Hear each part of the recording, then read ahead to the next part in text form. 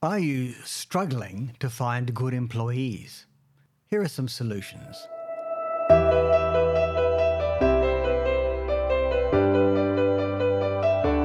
Almost everybody is struggling to find good employees across every sector and industry. It's such a dire problem in some businesses that their very survival is threatened. However, for the resourceful business owner, there are always things you can do to get a jump on your competitors.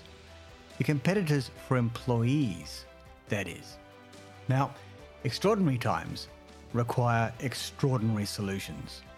A couple of my clients have struggled with this problem, and we've come up with some very different but workable solutions. The first one is to think a little differently about how you get your work done. Now, it's the more skilled and experienced people who are especially hard to find. The less skilled and experienced are somewhat easier to find. So in one business, we took on 3 inexperienced but keen employees and reassigned 1 experienced tradesman to train and supervise them.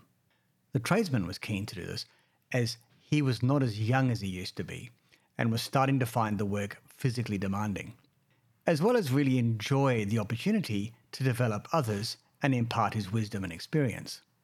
The first thing you're going to wonder is, how do they pay for this? To make it work financially, we looked at how much revenue 1 experienced tradesman could generate and compared that to the revenue generated by a team of 4, but producing the output of 3, which is what we estimated would be the production capacity of the team.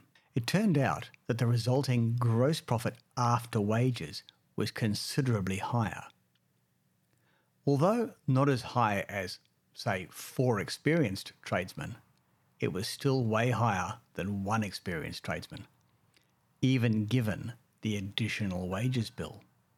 The reason why this works is because apart from wages, most of the other expenses, i.e. overheads, of the business stay the same.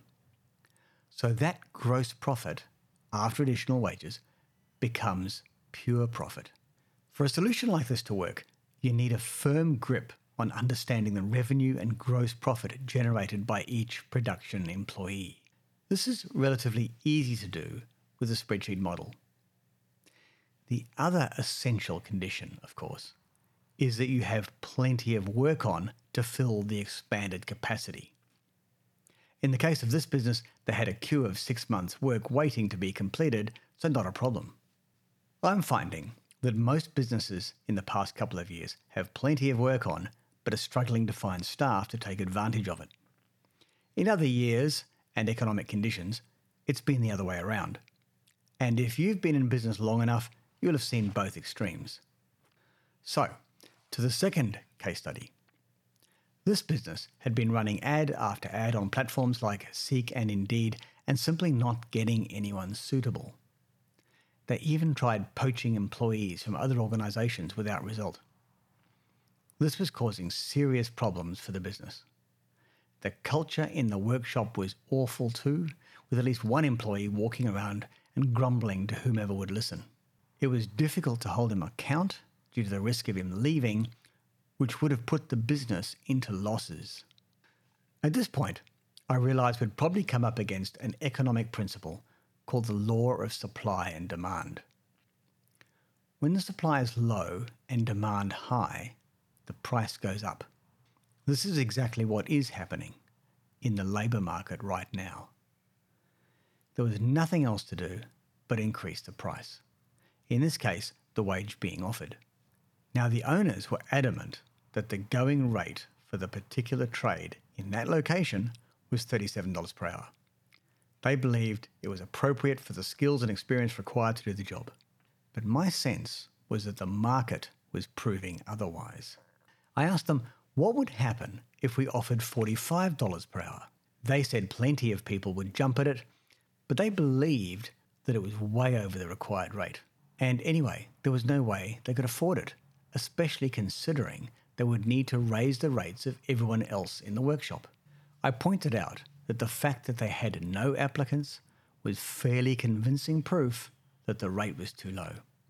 Just as in the first example, we did the numbers. They had plenty of work on, and including giving everyone a pay rise, I proved to them that it would be well worth taking on an additional 2 employees. This was a nerve-wracking decision for the owners of the business with marginal profitability, taking on additional employees and giving them a pay rise. The next issue was to make sure this better offer would be seen by plenty of people. There's no point in having a great offer if no one sees it. It would be like having a great product but no marketing. As luck would have it, their premises was on a large major highway up the East Coast, so a professional sign was made up offering $45 per hour for a qualified tradesman and placed on the fence. Applications flooded in, and in short time, 2 very skilled and, even more importantly, positive people were successfully employed.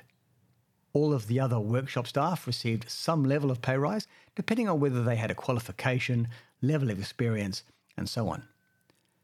Everyone was happy, and the vibe in the workshop was electric. Within a month or so, the new staff were up to speed, and production has never been higher. Just as in the first example, this was only going to work if there was plenty of work on to fill the capacity, and there was in the case of this business.